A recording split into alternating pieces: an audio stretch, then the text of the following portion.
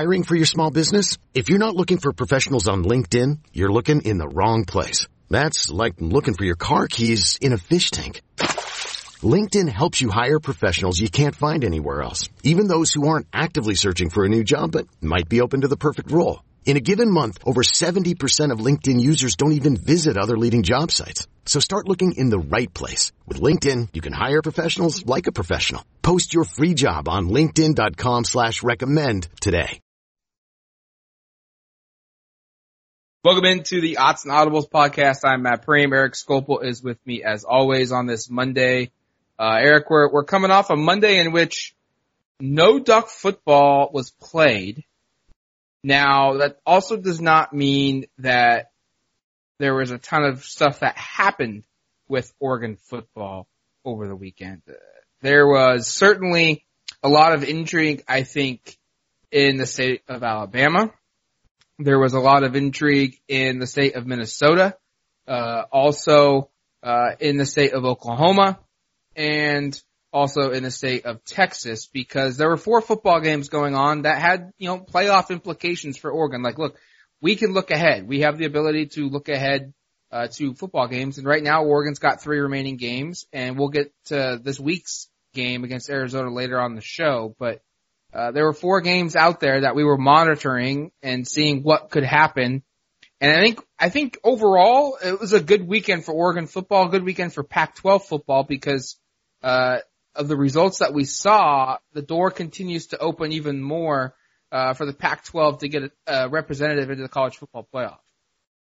Yeah, and I mean, I think the one thing that's surprising looking at these original polls, though, is Alabama and Penn State lose, and that's great for Oregon, obviously. And obviously one of LSU and Alabama was going to lose, so Oregon knew there'd be some movement there. But I don't know if we expected Minnesota to upset Penn State like that. And good for the Golden Gophers. When's the last time Minnesota's been even remotely relevant in college football? Right? I can't think of the last time that I'll put it this way. I can't think of the last, well-known Minnesota football player. Maybe Marion Barber, I think, was a running back there 15 years ago. It's been a while since they've been relevant at all in the sport. So cool, good for them to get up there. Good for them to knock out Penn State. That helps Oregon a little bit. But the fact that Alabama, at least in these original polls, is not behind Oregon is sort of stunning, but also not all that surprising. But certainly it provides, we should mention, these polls don't even really matter in the grand scheme of things. We'll learn a lot more on Tuesday with how the committee perceives things with Alabama, and with, I guess, Minnesota now becomes, at 9-0, becomes a team Oregon actually has to kind of worry about. Penn State is no longer quite on that same level. They've dropped now, out of the top 8 in, at least in the AP poll, and out of the top 10 in the coaches poll. So they're kind of now out of mind for Oregon. But now Minnesota becomes another team to worry about. And now Oklahoma is still going to be right there, or Alabama is still going to be right there. And I'll be really curious to see what the committee does with Alabama and Oregon. Same record. Obviously, Alabama's loss against LSU is considerably, it's a better team than Auburn. I think we both agree on that. But what do they do with Alabama? They don't necessarily have a better resume in terms of the wins they have than Oregon. They have a game against Auburn coming up. They're no longer going to be in the SEC championship game. Alabama becomes, I think, kind of that ultimate. What is the committee going to do with them? Because if the committee still thinks they're above Oregon, Oregon's in a really hard spot right now, because I don't think there's anything going on. There's nothing ahead for Alabama, we should say, unless Alabama drops that game to Auburn. That really is going to impact their resume, adversely from here on out. So if the perception is that Alabama is still in the top 4 or still above Oregon, I don't know if Oregon can necessarily jump them. I mean, maybe a win over Utah does that, but I don't know. I think that's the one that kind of, that one makes you a little bit nervous, because look, Alabama played a really bad half of football against LSU, was down 30 points. Was it 30 or 20 at half? 20, right? At half. And it looked like they might get blown out. They end up losing by 5, and at least in the original polls, it didn't drop very much. So I think that's the one that you keep an eye on. And then Minnesota, you have to be aware now that Minnesota has a better victory than Oregon. Minnesota has that win over Penn State. That possibly could be a thing where if Minnesota wins out, maybe they jump them. But ultimately, I think they'd play Ohio State in the championship game anyway. So one of those teams is going to lose. But there's a lot of stuff that took place, a lot of uncertainty. And again, I think it's going to be very interesting to see how the committee kind of weighs all of the action that happened over the weekend, because again, Oregon didn't play, but a number of really imperative, results took place. But it'll be just interesting to see how they're weighed, by the national, by the committee, I guess, on Tuesday. Now, Oregon does get a trump card, because if Utah and Oregon both continue to win, Oregon will and Oregon wins that game, Oregon will have a top 5, top 10 win over an opponent the last weekend of the regular season, which instantly becomes their best win of the year by a long margin, and would be better than a lot of teams out there in terms of what they win. So I think it would not surprise me if Oregon does not move at all in the top 25 college football poll, but and they say 7? It wouldn't surprise me one bit if that happens. And if that does happen on Tuesday, I wouldn't freak out if I'm an Oregon football fan, because look, Oregon's going to have this trump card that very few other teams are going to have after championship Saturday. Winning a win over another top 10 quality opponent. Maybe Ohio State gets that, but I don't think anyone's arguing that Oregon should be in over Ohio State. No one is.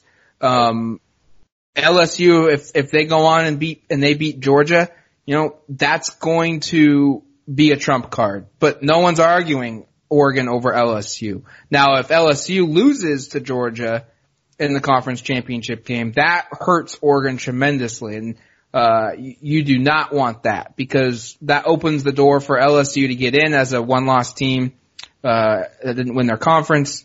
And then Georgia obviously would get in because they only have one loss, presumably. They do have to play Auburn this week, which is a big game. But Oregon would have a better win over Alabama, and Oregon would have a better win over a team like Oklahoma from the Big 12. Clemson would be an interesting one to see what happens there. But I also think do you subscribe to the idea that there's Alabama fatigue? We've seen Alabama in the college football playoff time and time again, and it's been warranted. They deserve to be in there in previous years, but this year they haven't played anybody. They haven't beaten anybody. And if their best win is Auburn, who could be 9-3, is that enough to warrant a team that didn't even win their division to get into the college football playoff over a one-loss Pac-12 team who won their conference, or a one-loss Big 12 team who won their conference? I don't think so. I think that's going to factor into this. I'll speak for myself. I have some Alabama fatigue. I guess I'm just kind of tired of seeing the same teams in the championship game every year. And like you said, it's been warranted. They've had incredibly good teams. There's no one's arguing the merit of how good their teams have been. But yeah, it does get kind of tiring when it's been basically Alabama, Clemson, and Georgia competing for the national championship and I guess Ohio State's been in, and Oklahoma have been in the discussion, but it's really been those three programs for the last 4 or 5 years, it feels like, every season competing for championships. And you're right, in terms of just the resume, Alabama doesn't have a whole lot to stand upon right now. Its best win right now is over Texas A&M. Like we said, they'll finish up the regular season at Auburn, and that would be, especially if Auburn continues to win, that would be a notable victory for Alabama. And I guess if you're looking at Oregon versus Alabama head to head, you could say, well, Alabama beat Auburn, Oregon lost to Auburn, advantage Crimson Tide. At the same time, I agree with what you were saying a second ago about how it feels improper to put a one-loss team that didn't win its division into the college playoff over a one-loss team that won its conference. And we should say, I believe if they were to win out, Oregon would be, 10-0 against Pac-12 teams. First time, I think it would be the first time, right? I think that a Power 5 team would have 10 wins over its conference. So that would be something you'd think would be hard to overlook. So, I think, again, I still think Oregon wins out. They get some style points because, frankly, let's be honest, the rest of the teams, we should mention that the teams that they're playing down the stretch here have not looked good at all the last month. Oregon State's been the most impressive of Arizona State, and Oregon State, and they just looked. I mean, their offense didn't even show up to the field, against Washington over the weekend. That was a kind of a bizarre game in terms of it was not. I thought it was going to be a shootout. Definitely didn't show up that way. But that's been the most impressive team. I mean, Arizona and Arizona State have been pretty bad, and I think Oregon has a chance here to have some style points, to win some blowout games. I mean, if they win these last 3 games in dominant fashion, and that would be now 4 games to finish the regular season in dominant fashion when you include the USC win a couple weeks ago. That's some style points going into it. They go out and maybe they can handle Utah pretty easily. I don't necessarily think it's going to be an easy game, but maybe they do. It would be hard for me to ignore a Pac-12 team that, again, first team to win 10 conference games. They win their last 5 games in blowout fashion, let's say, and they beat Utah, let's say Utah also wins out and that conference championship is 2 one-loss teams. There's your marquee victory. I would think that would supersede Alabama. It doesn't necessarily mean that they would get in over everybody else, but I would certainly say that they deserve that opportunity. Again, I think there's going to be some resistance nationally to putting a Pac-12 team in there, at least on the East Coast. Yes, there will be. There's going to be resistance. Like, you can already kind of feel it building up, but I think if Oregon takes care of business, it's going to be hard to leave them out. But maybe I'm wrong. Maybe Oregon has more obstacles. I know I've seen some of the national stuff where the feeling is that Oregon has to have a lot of things break their way. But I still think Oregon wins out. They beat Utah. I think they'll be in. And this is where the difficulty is the college football committee is supposed to operate with what have you done right now up till this point. And for Oregon's standard, look, like their best case right now is they lost on a last play against Auburn. Like, one of their strongest cases that they lost. And, that they don't have, right now, it's not going to surprise me one bit on Tuesday when the release of the rankings come out and Oregon gets hammered a little bit. Look, I don't trust Oregon. They've got 1 loss. They played 1 good game, against a good quality opponent in Auburn and they lost and yada, yada, yada. And that's gonna be said. But the committee has to operate under what have we seen to date. They don't project. They don't come out and say, well, we think these teams are going to be the best teams down the road. And so that's where, for Oregon fan, you just gotta be patient. You just have to have this Oregon team continue to win football games and then continue to set themselves up for a huge game against Utah, in which basically, like you said earlier on this week, on the podcast, that it's almost like a win and you're in type scenario. If Oregon can get to 11-1, win the North without a blemish on their schedule in regular season play, and then beat a top 6 Utah team, that almost becomes a win and you're in type mentality for Oregon, for the college football playoff. Now, real quick before we move on, if you're looking at what to track this weekend, the most important game you want to watch is going to be Oregon versus Arizona at home, obviously. Secondly, though, it's Oklahoma, who's ranked number 9 in the country. They take on the undefeated Baylor Bears, 4:30 kickoff on ABC. That's going to be a big football game because Baylor's undefeated.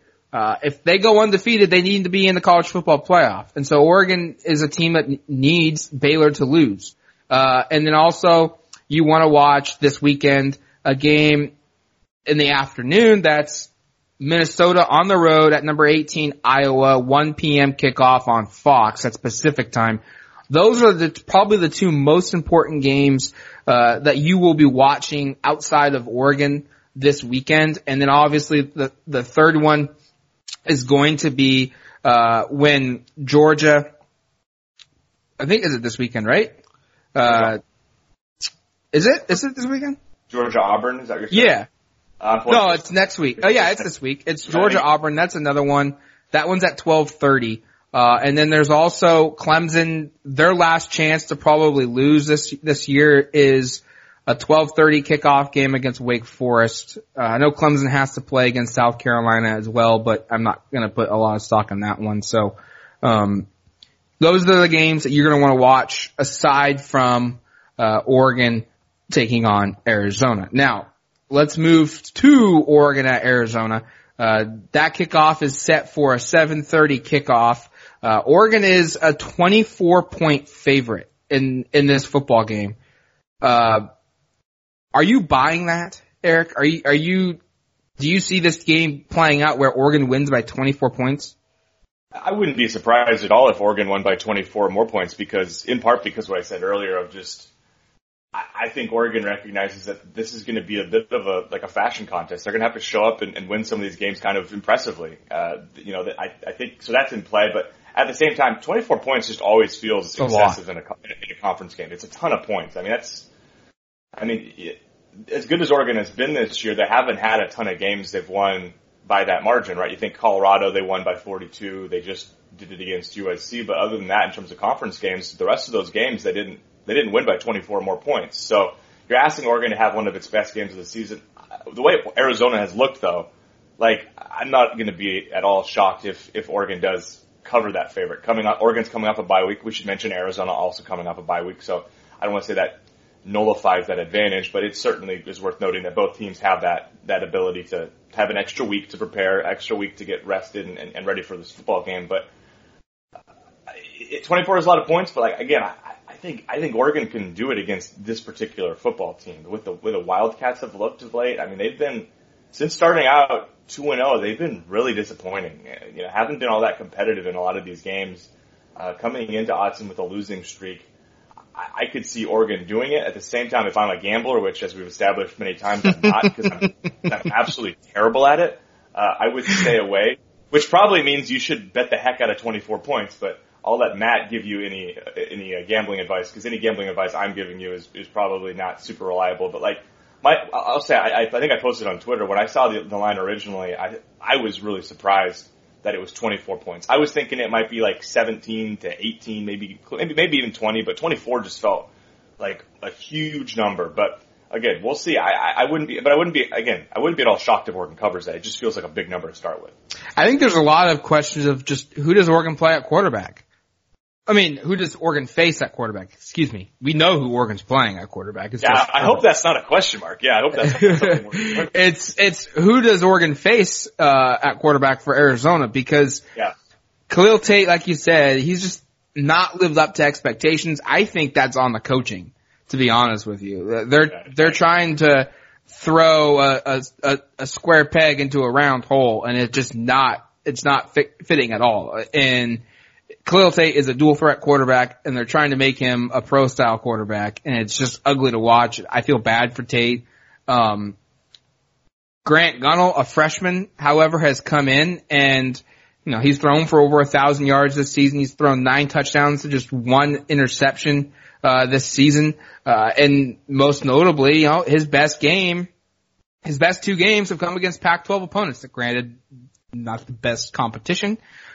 His best one was against UCLA when they won 20-17. He had a touchdown.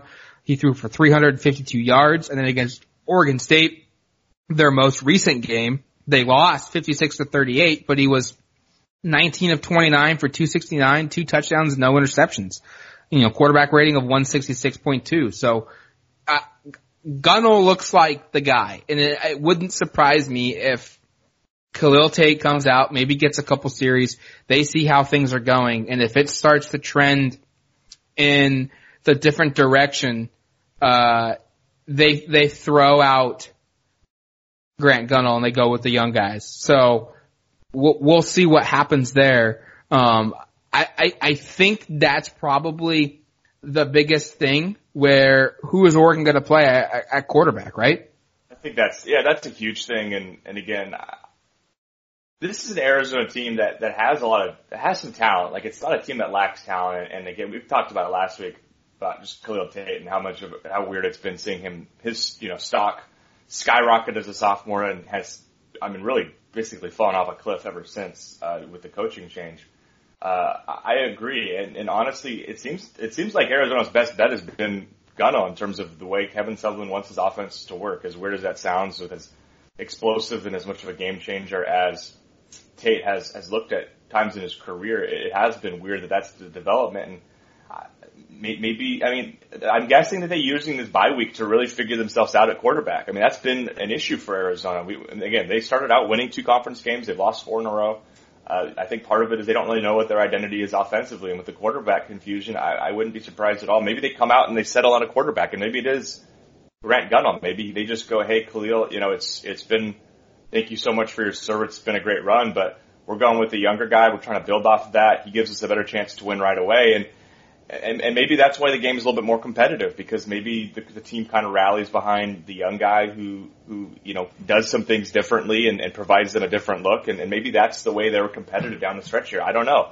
And maybe we see just a revamped, more exciting Arizona offense, because we should say, like, if you're Oregon preparing for this Arizona offense, you're kind of preparing for two different offenses, one where Khalil Tate's running it and one where Grant Gunnell's running it. And so we'll be interested this week speaking with Oregon coaches and especially on the defensive side with how difficult has it been kind of trying to figure out what they're going to do at quarterback. Is that something they've spent a lot of time on?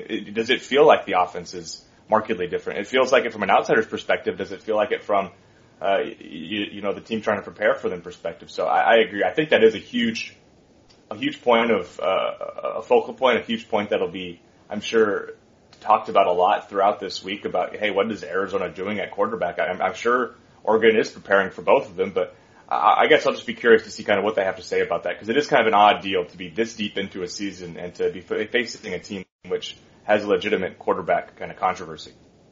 All right, let's take a quick break. We'll come back. We'll continue the podcast, Thoughts and Audibles. eBay Motors is here for the ride. Remember when you first saw the potential? And then through some elbow grease, fresh installs, and a whole lot of love, you transformed 100,000 miles and a body full of rust into a drive that's all your own. Look to your left. Look to your right. It's official. No one's got a ride like this. There's nothing else that sounds like, feels like, or looks like the set of wheels in your garage. With over 122 million parts, you can make sure your number one ride or die stays running smoothly, so there's no limit to how far you can take it. Brake kits, turbochargers, engines, exhaust kits, roof racks, LED headlights, bumpers, whatever your baby needs, eBay Motors has it. And with eBay Guaranteed Fit, it's guaranteed to fit your ride the first time, every time, or your money back. Plus at these prices, well, you're burning rubber, not cash. Keep your ride or die alive at ebaymotors.com. Eligible items only. Exclusions apply.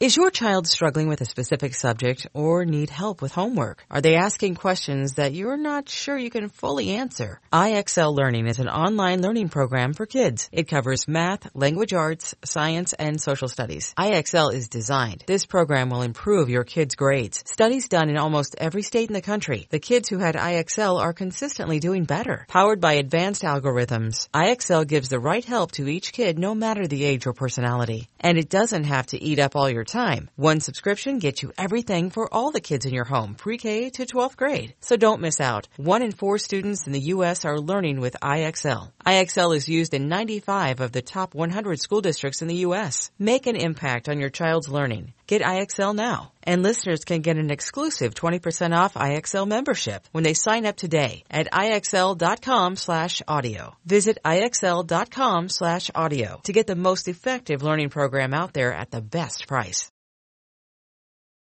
All right, welcome back to the Odds and Audibles podcast. Now, there was no Duck football over the weekend being played, and that kind of set the stage for a weekend for Oregon basketball. Both the men and the women had games. The men played a counting game. They've actually played 2 now. The women have played an exhibition game, and this is where we're going to start with, because they played Team USA. They played our country's national team as they go on this collegiate tour to get ready for, I believe, a tournament later on this month or later on this year, and then also continue to get themselves ready for the Olympics in Tokyo in 2020. Eric, you were at this game. Oregon goes into this hoping to just be within 20 when clock at 0. And somehow, some way, they emerged with a 93-86 victory over Team USA. The first time a collegiate team has beaten our national team in 20 years. What was just the environment like at MatNet Arena?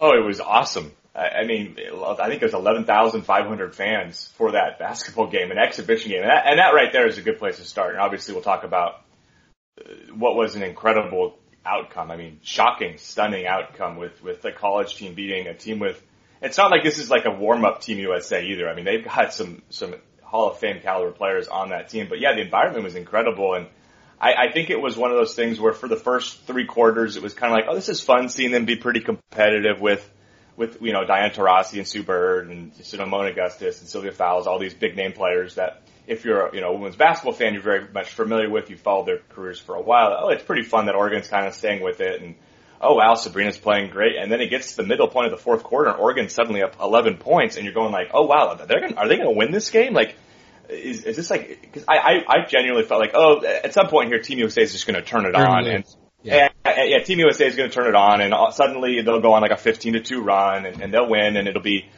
and it'll be kind of the expected result, but, that never really happened. And Oregon hit a bunch of big shots. Sabrina Ionescu hit a 3-point shot from basically almost half court, and the clock was running down. She was forced to kind of let it go, and it was probably, 35 feet from the basket, and she drills it. And that kind of, I think that sort of got the momentum going of like, man, maybe they can actually win this. And the next possession, Satou Sabally hits a 3, and they're up 11 points, and suddenly, it really starts feeling like, okay, they might be able to do this. And at that point, Team USA didn't have like all their starters in, all their top players in, but they subbed them in right at that point, I think, kind of going for, okay, well, we got to get this together. We can't lose. We can't lose this game. We're not supposed to lose this game. Like, it's okay if it's competitive, but we can't lose this game. And Oregon took the best shot, I think, from the American national team and was still able to hold on and win by 7 points. And Team USA never even got it close enough where, honestly, the last few minutes, it was kind of like, okay, maybe Team USA will do it, but they never really got it close enough where I was even going like, Oregon's not going to win. Like, it was kind of almost not in doubt until, the last 3 or 4 minutes. It really wasn't even in doubt because Oregon had such an advantage, and Team USA just couldn't hit the shots. So, again, stunning. It doesn't count on Oregon's record, but you'd be, I'm sure there are a ton of teams nationally going like, crap. Oh, yeah, this team's pretty darn good. They're not supposed to win this game because, again, you look up and down the roster for Team USA, and it is like Hall of Famer, All-Star player, however you want to describe it, up and down the roster. And for Oregon to compete at that level, like, it just shows how talented they are. You could, if you want, maybe question the effort at times by Team USA. I thought in that third quarter, especially, Sabrina just kind of did whatever she wanted. I don't know if that was just she scored 25 points in that quarter. She scored 25 points from like the last 2 minutes of the second quarter through the third quarter. She had 20 points in the third. And a lot of them was just like, she just kind of did whatever. She wanted to, I'll shoot this 3. Okay, I'll make that. Okay, well, I'll just drive it with my left hand. I'll put up a scoop shot. Oh, do I need to put up a reverse here? I'll do that. I mean, she was basically unstoppable for that quarter. And so part of me at the time was kind of going like, oh, maybe they're just kind of giving her moment, or maybe it's just the fact that she belongs on the stage. And I really think it's the latter. I wrote it in a story for the site yesterday. I wouldn't be totally shocked if, a year from now, Sabrina's playing with some of these players, on the Olympic team. I mean, that may be too much to ask or too much to say, but like, she certainly didn't show anything on Saturday that would make you go, oh, she's not capable of playing at this level. And I think the same could be said for, obviously, Satou Sabally, who's not an American, but she had 25 points. She was crucial down the stretch, finishing tough shots, hitting big threes. Ruki Hebard was really, really strong in the paint, especially in that first half. She finished with 18 points, 11 rebounds.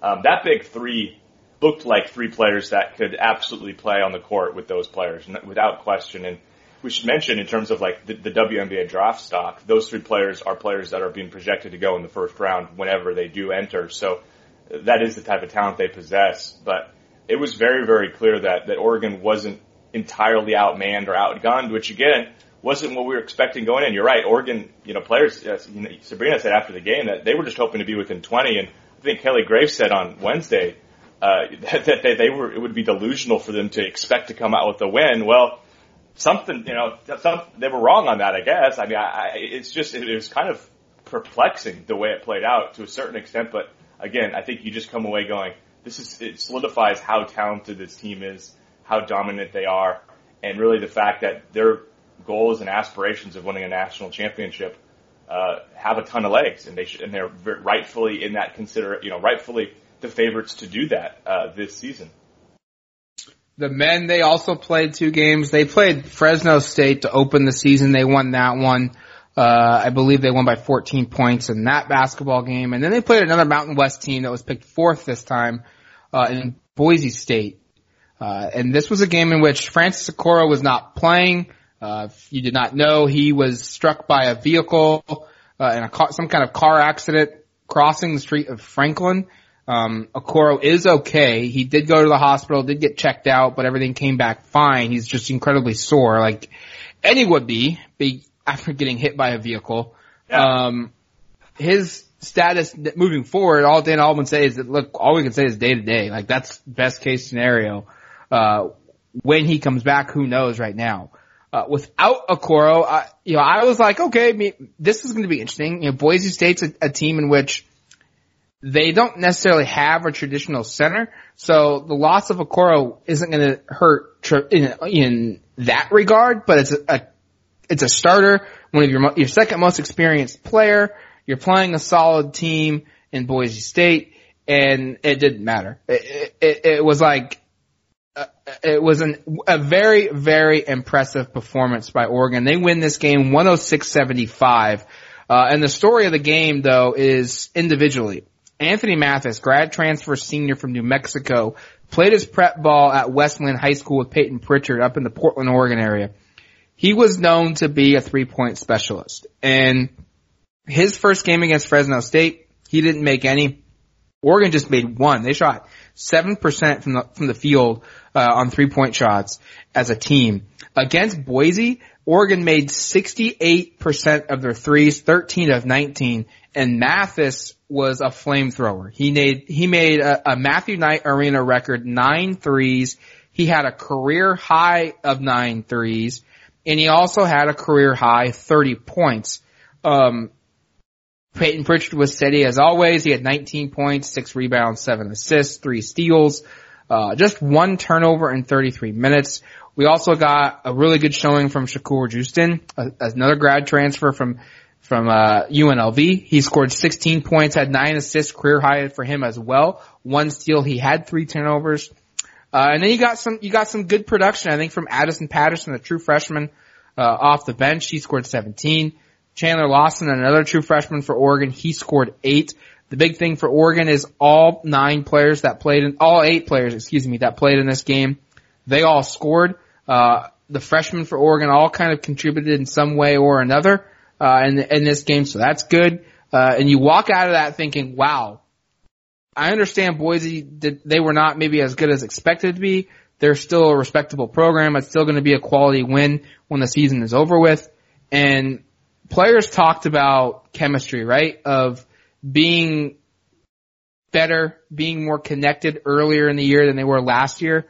That showed Saturday night against Boise State in a way that they moved the ball, they defended well, they played hard. Oregon is clicking right now. And they're going into a game now against Memphis where they're going to need that type of effort to have a chance to win this basketball game because, dear God, Memphis is very, very, very, very good. We'll have a podcast on the site later this week, with our Memphis site kind of previewing the game. But Eric, just in general, I think there's a lot of intrigue with Oregon versus Memphis because it's 2 top 15 teams. Memphis is 13th in the AP poll. Oregon is 14th in the AP poll. You've got NBA talent, most notably, the guy at center for Memphis who could or could not be playing, and James Wiseman because of all the off the field stuff. Yeah, that was one of the more bizarre, I think it was Friday where he was announced ineligible by the NCAA and like 30 minutes later a circuit court down in Tennessee says he was in court too for it. So it's just like that. So he's ineligible, now he's eligible. Maybe he should be ineligible. Should he play? And so that's kind of where we're at. And it is going to be very interesting to see what shakes out with all of that. It sounds like it's over Penny Hardaway, the head coach, helping James Wiseman's family move to Memphis a couple of years ago, which doesn't sound great, but I guess it depends on how you interpret the whole booster thing and what Penny Hardaway was at the time. Is he a friend of James Wiseman's? Was he a Memphis booster? That's going to be something for someone else to decide. I think for Oregon, it's going to be how do you defend him if Francis Okoro can't play, right? I mean, Okoro is really your only traditional, big-bodied post player. Houston's quite a bit shorter. Matt, how do you think Oregon would approach that? I mean, I saw C.J. Walker started. He's on the leaner side. he had foul issues against Boise State. Chandler Lawson played pretty well, but that would be a humongous obstacle, I would think, trying to defend James Wiseman if he does play, which we should mention also remains up in the air. Yeah, I look at it as if Wiseman plays in this game and Okoro does not, Oregon is going to have a huge challenge. Yeah. And I think the best way to guard him is to do the best that you can in terms of ball denial. Don't try and try and prevent him from getting the ball. And if he does get it, he needs to be out of the key, because if he can establish paint supremacy and get down there and kind of drop an anchor and just live in the paint, Oregon's going to have no chance, because they don't have the size to compete with Wiseman. And then it becomes, can you make it a track meet? And can you just turn this game into a 95-96 victory type of a performance? Up and down. And that's also going to be how Oregon's going to beat him. Make the game fast. Because Wiseman is an athletic freak, but he's also still 7'1", and 7-footers, they cannot run as long and as far and as often as 6'8" guys, 6'7" guys, and 6'6" guys and below. They just can't. They physically can't do it. Even if Wiseman's in great shape, which he is, he's not, the 7'1", 320-pound center that, we traditionally growing up saw. He's an athletic dude, but he still can't run like the guards can. And so if Oregon doesn't have Okoro, I think it's ball denial. Don't let him touch it in the paint. Double team him. And then on top of that, push the tempo, speed the game up, make it go up and down the court, and make him run up and down, and by the time he gets down to the defensive end, he's got to run back down to the offensive end. By the time he gets down there, he's got to run back. That's going to be your best defense against him, is, pushing the tempo of this game and really forcing him to run up and down the length of the court and get tired and have to come out. And then it's anyone's game. I also am really excited to see Peyton Pritchard, in this basketball game, because I look at it as Memphis has kind of like a Fab Five feel to it, in the sense that they start five freshmen across the board. That is their starting lineup.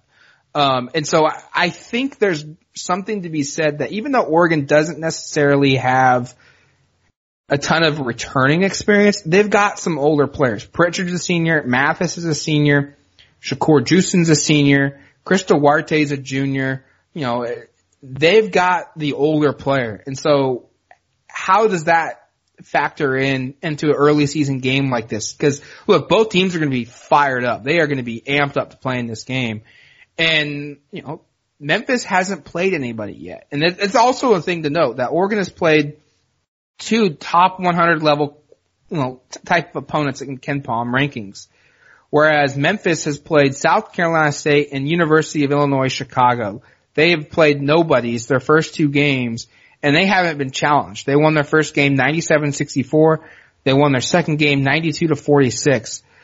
It'll be interesting to see how Memphis reacts to playing a team that has comparable talent. And I think that's always a tough adjustment, especially when, like I said, you trot out a lineup of all freshmen. Now, that being said, this group is amazing in terms of talent. They've got an insane amount of talent. And going in, if Oregon doesn't have Okoro and they can't prevent Wiseman from getting in the paint, they're not going to win. It's going to be the reality of the beast. And it could get ugly too. Memphis has that capability, but it comes back to what I said of just how does Memphis react of playing a team with comparable talent? And we should also say this is a game where if Wiseman does play, the fact that N'Faly Dante is not available, it's too bad. It's too bad. Just because it would have been really fun to see those guys play down low together against each other, and it would have been, I think, a good test for N'Faly Dante. I'm sure NBA scouts are wishing that James Wiseman and N'Faly Dante could get that opportunity, because you'd see two comparable young talents in the post going head to head. Unfortunately, we obviously don't get that, and it's possible that neither of them play in this game, which, when this was set up, when Dante committed back in the summer, we kind of pointed to this to being like the game that we were really excited to kind of see these guys tango. Having neither of them on the court would be, I think, a bummer. And if you're a fan of just college basketball and you bought your tickets and you're in the Portland area, you're probably going like, seriously, am I not going to get to see the future number 1 overall draft pick? If Wiseman's ruled ineligible, that would also be, I think, a disappointment for the casual fan going to this game. All right, let's wrap this show up with Oregon versus Arizona. Early on, your thoughts on just what decides this football game? I think if Oregon's defense plays at the capability that we know they're capable of, especially the way they played in that second half against USC, or maybe even you could say the last 3 quarters of that game against USC, then Oregon's going to win this game. If Arizona's able to move the ball, because we should say they have a very good offense. They have a terrible defense. But they have a very good offense. If Arizona's able to score some points, I could see this game being one that's, I don't see Oregon losing, but I could see this being one where maybe that 24-point number is far too high in the sense of being a pretty close game. If this Oregon defense, allows 4 or 5 touchdowns, which I don't necessarily expect to happen, but that would be where I'd get worried, is if there's some explosive plays, maybe if JJ Taylor has had Oregon's number the last couple of years. I think he ran for almost 200 yards against them last year. That would be where I would be potentially concerned, but I don't have honestly, I'm going into this week feeling pretty decent about where things are at with the way Arizona's looked, with the fact that Oregon knows what's on the line, with the fact that Oregon and Arizona last year was an Arizona blowout. I think Oregon is going to be extremely motivated. I doubt that's something that they've forgotten. That was, last year that was a very prideful group, and they went and just got their butts kicked by a team that wasn't very good in Arizona. I think they want to atone for that. So that's kind of where I'm at. Do you have anything that stands out on the same kind of ilk?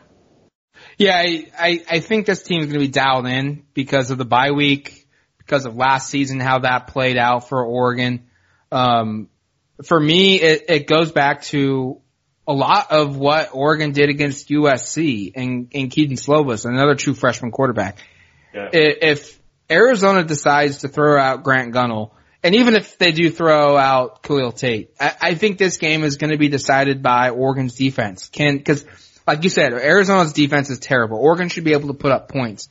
But their offense is respectable. And if Oregon can kind of create confusion, create havoc, get to the quarterback, speed that internal clock up, I think there's going to be some opportunities for this defense to make some plays, create some turnovers, and then thus create some short fields for Oregon to try and score some touchdowns. So for me, it's going to be points off turnovers. How many turnovers can you create? And can you go after whether it's Khalil Tate at quarterback or whether it's Grant Gunnell at quarterback? Can you get into their head and can you speed up their internal clock? Because if you can do that and you can get pressure on him from different angles, from different sides, I think this game is going to go a very similar way in which Oregon USC did in the second half, and that whoever is at quarterback is going to be all over the place because he doesn't know where Oregon's coming from and he doesn't have the ability to process that quick enough and make the plays necessary to keep them in the football game.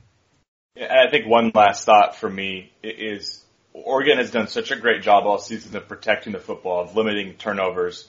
I think that's going to be a key because when you play a team that you're very much that you're clearly better, that you overmatch, you just can't make silly mistakes. So I could see this game being, the only way I see it getting fairly competitive is if Oregon just kind of shoots itself in the foot and they have 3 or 4 turnovers and it's a really sloppy football game, which can happen at, Pac-12 after dark. We've seen that before, but that would be another thing I would just keep an eye on, is if Oregon makes a bunch of self-inflicted wounds, maybe Herbert has a couple picks, maybe they fumble the ball a little bit, and they give Arizona opportunities to score easily.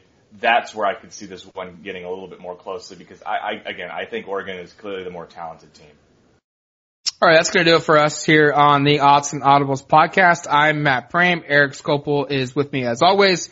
Thank you for listening. We'll talk to you soon. Adios, amigos. Okay, picture this. It's Friday afternoon when a thought hits you. I can waste another weekend doing the same old whatever, or I can conquer it. I can hop into my all-new Hyundai Santa Fe and hit the road. Any road. The steeper the better. Because my all-new Santa Fe is available with H-Track all-wheel drive, so I can hit the trail without a worry in the world. Heck, with 3 rows and best-in-class rear cargo space, I can pack the whole family in with all our gear. We've got available dual wireless charging for our phones, so we'll never lose touch with civilization, and we won't lose touch with the primordial power of Mother Earth. So which is it? Waste the weekend or do something a little more epic? And conquer it in the all-new Hyundai Santa Fe. Visit HyundaiUSA.com or call 562-314-4603 for more details. Hyundai, there's joy in every journey.